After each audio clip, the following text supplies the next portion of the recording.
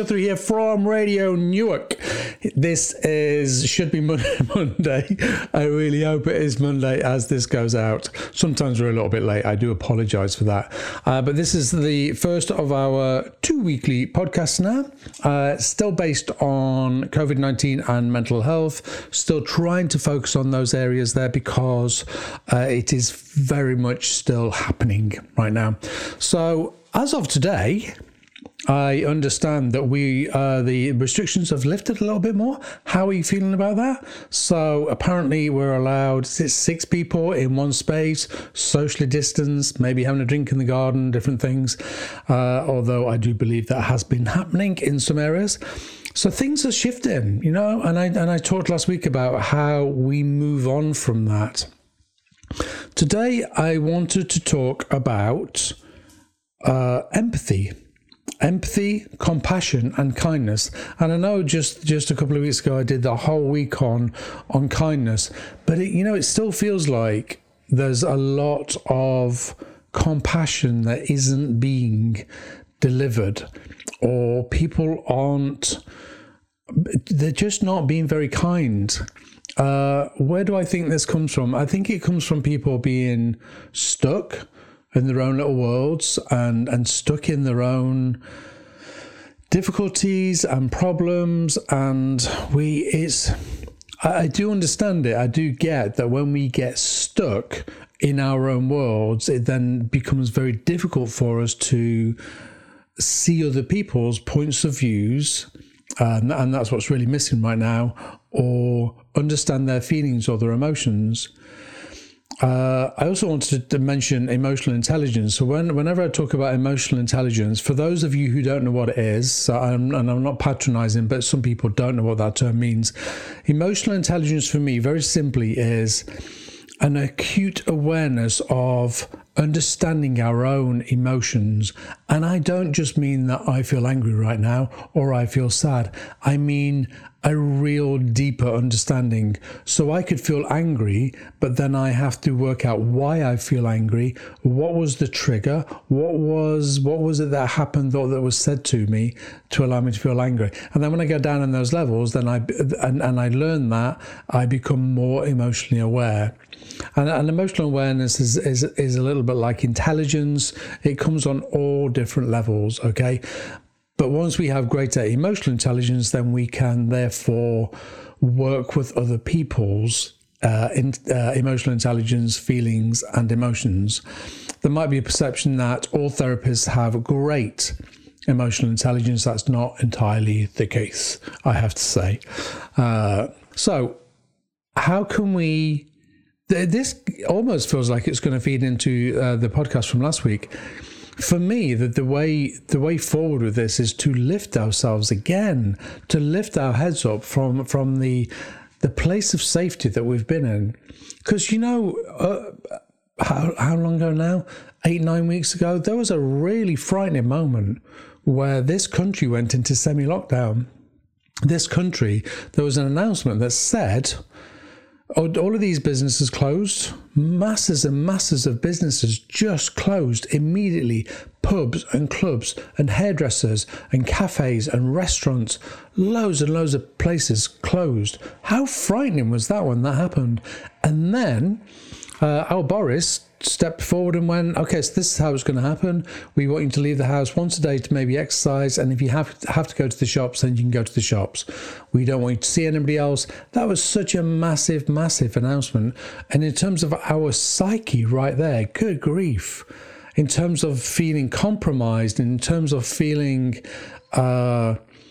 unsafe, it was huge. But we really now have to be able to step forward and step out very gently, take baby steps back forward, gently step forward and gently step back into safety. Once we do that, we will stop with the judgment and we will stop with the opinions that are coming forward.